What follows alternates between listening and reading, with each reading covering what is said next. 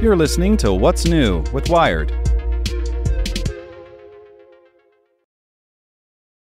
It's Tuesday, April 25th. I'm Zeke Robison. Today we're talking about the fight to expose corporations' real impact on the climate. Make sure to listen to the end to find out what other Wired podcasts you can check out today. Hackers, particularly state-sponsored ones focused on espionage and cyber war and organized cyber criminals exploiting networks worldwide for profit, are not pets. They wreck businesses, sow chaos, disrupt critical infrastructure, support some of the world's most harmful militaries and dictatorships, and help those governments spy on and oppress innocent people worldwide.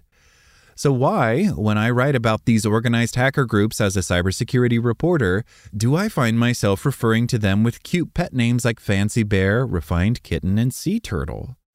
Why, when I interview different cybersecurity firms about a particular unit of Russian military intelligence hackers, do I have to internally translate that this company refers to Fancy Bear as Pawn Storm, while this one calls them Iron Twilight?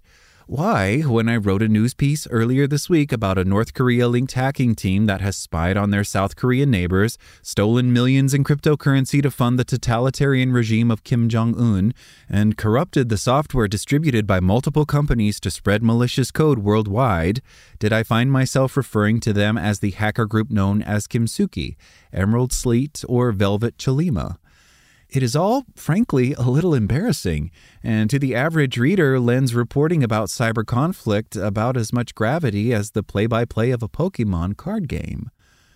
A few days ago, Microsoft's cybersecurity division announced it was changing the entire taxonomy of names it uses for the hundreds of hacker groups that it tracks.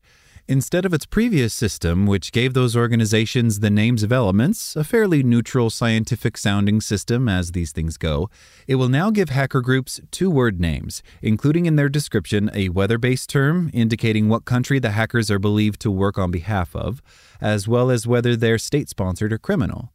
That means Phosphorus, an Iranian group that Microsoft reported this week has been targeting U.S. critical infrastructure like seaports, energy companies, and transit systems, now has the less than fearsome name Mint Sandstorm. Iridium, Russia's most aggressive and dangerous cyber war-focused military hacker unit, more commonly known as Sandworm, responsible for multiple blackouts in Ukraine and the most destructive malware in history, now has the whimsical title of Seashell Blizzard. Barium, a team of Chinese hackers that's carried out more software supply chain attacks than perhaps any group worldwide, is now Brass Typhoon, a phrase that, I confess, I have a hard time separating from flatulence. Many of the new names sounded so absurd that I actually double-checked Microsoft hadn't published the new labeling system on April 1st. Periwinkle Tempest, Pumpkin Sandstorm, Spandex Tempest, Gingham Typhoon. These names are just really silly, says Rob Lee, the founder and CEO of industrial control system cybersecurity firm Dragos. I mean, talk about not being taken seriously as a profession. Goofiness aside, the new system is counterproductive for actual cybersecurity analysis, Lee argues. Given that Microsoft's threat intelligence is some of the best in the world, analysts and customers across the industry will have to actually revise their databases and even some of their products to match Microsoft's new naming scheme, he says. And the revised system now locks in educated guesses about the national loyalties of hackers with no indication of the analyst's degree of confidence in those assessments, Lee adds. What if a hacker group thought to be part of a nation's intelligence agency turns out to be a hacker-for-hire contractor? Or cybercriminals temporarily conscripted to work on behalf of a government? Assessments change over time, Lee says. Like, we told you it was dirty mustard and now it's swirling tempest, and you're like, what the fuck?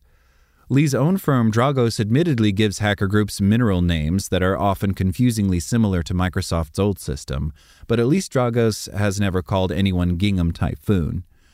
When I reached out to Microsoft about its new naming scheme, the head of its Threat Intelligence Center, John Lambert, explained the rationale behind the change. Microsoft's new names are more distinct, memorable, and searchable. In contrast to Lee's point about choosing neutral names, the Microsoft team wanted to give customers more context about hackers in the names, Lambert says, immediately identifying their nationality and motive. Instances that are not yet fully attributed to a known group are given a temporary classifier, he notes. Microsoft's team was also just running out of elements. There are, after all, only 118 of them. We liked weather because it's a pervasive force, it's disruptive, and there's a kindred spirit because the study of weather over time involves improvement in sensors, data, and analysis, says Lambert. That's cybersecurity defenders' world too. As for the adjectives preceding those meteorological terms, often the real source of the name's inadvertent comedy, they're chosen by analysts from a long list of words. Sometimes they have a semantic or phonetic connection to the hacker group, and sometimes they're random. There's some origin story to each one, Lambert says, or it could just be a name out of a hat. There's a certain stubborn logic behind the cybersecurity industry's ever-growing sprawl of hacker group handles.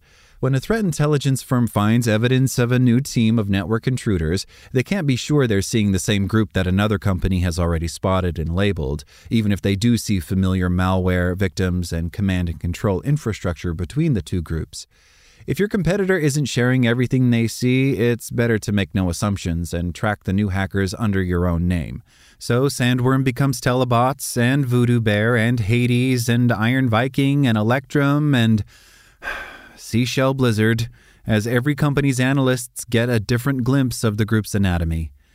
But, sprawl aside, did these names have to be quite so on-their-face ridiculous? To some degree, it may be wise to give names to hacker gangs that rob them of their malevolent glamour. Members of the Russian ransomware group Evil Corp, for instance, are not likely to be happy with Microsoft's rebranding them as Manatee Tempest.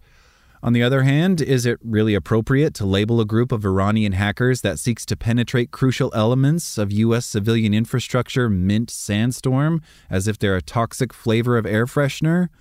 The older name given to them by CrowdStrike, Charming Kitten, is certainly not any better. Did the Israeli hacker-for-hire mercenaries known as Kandiru, who have sold their services to governments targeting journalists and human rights activists, really need to be renamed Caramel Tsunami, a brand befitting a Dunkin' beverage, and one that's already taken by a strain of cannabis? Kevin Mandia, one of the original hacker hunters and the founder and CEO of the cybersecurity firm Mandiant, captured this problem in a speech at the Cybersecurity Threat Intelligence Summit in 2018. I've always wondered, how do you get into a boardroom and say, "Sir, I know you're breached, you're in the headlines, and you were hacked by Fluffy Snuggleduck," Mandia said. It just doesn't work.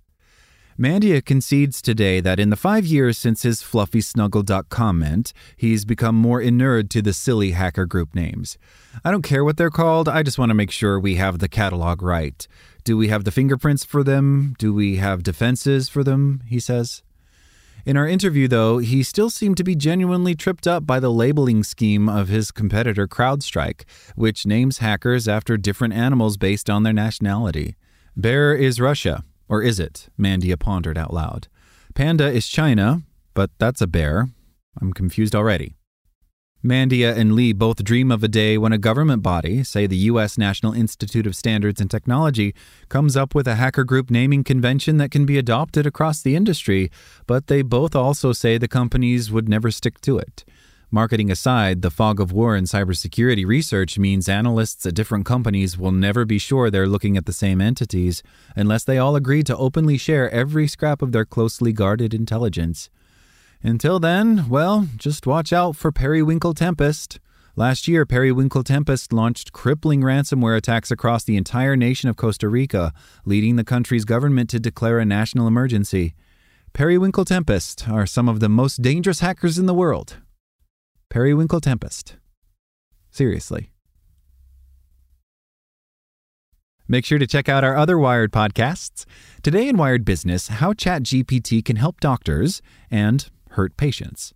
Checking in on Wired Science, renewable generation projects are set to make this future fuel widely available, and it's much more versatile than you think. And on Wired Security, to protect its confidential computing cloud infrastructure, Google leans on its relationship with chipmakers to gain unusual insights into hardware. Listen to these stories and more at wired.com/podcasts. Thanks for listening to Wired. Check back in tomorrow to hear more stories from Wired.com.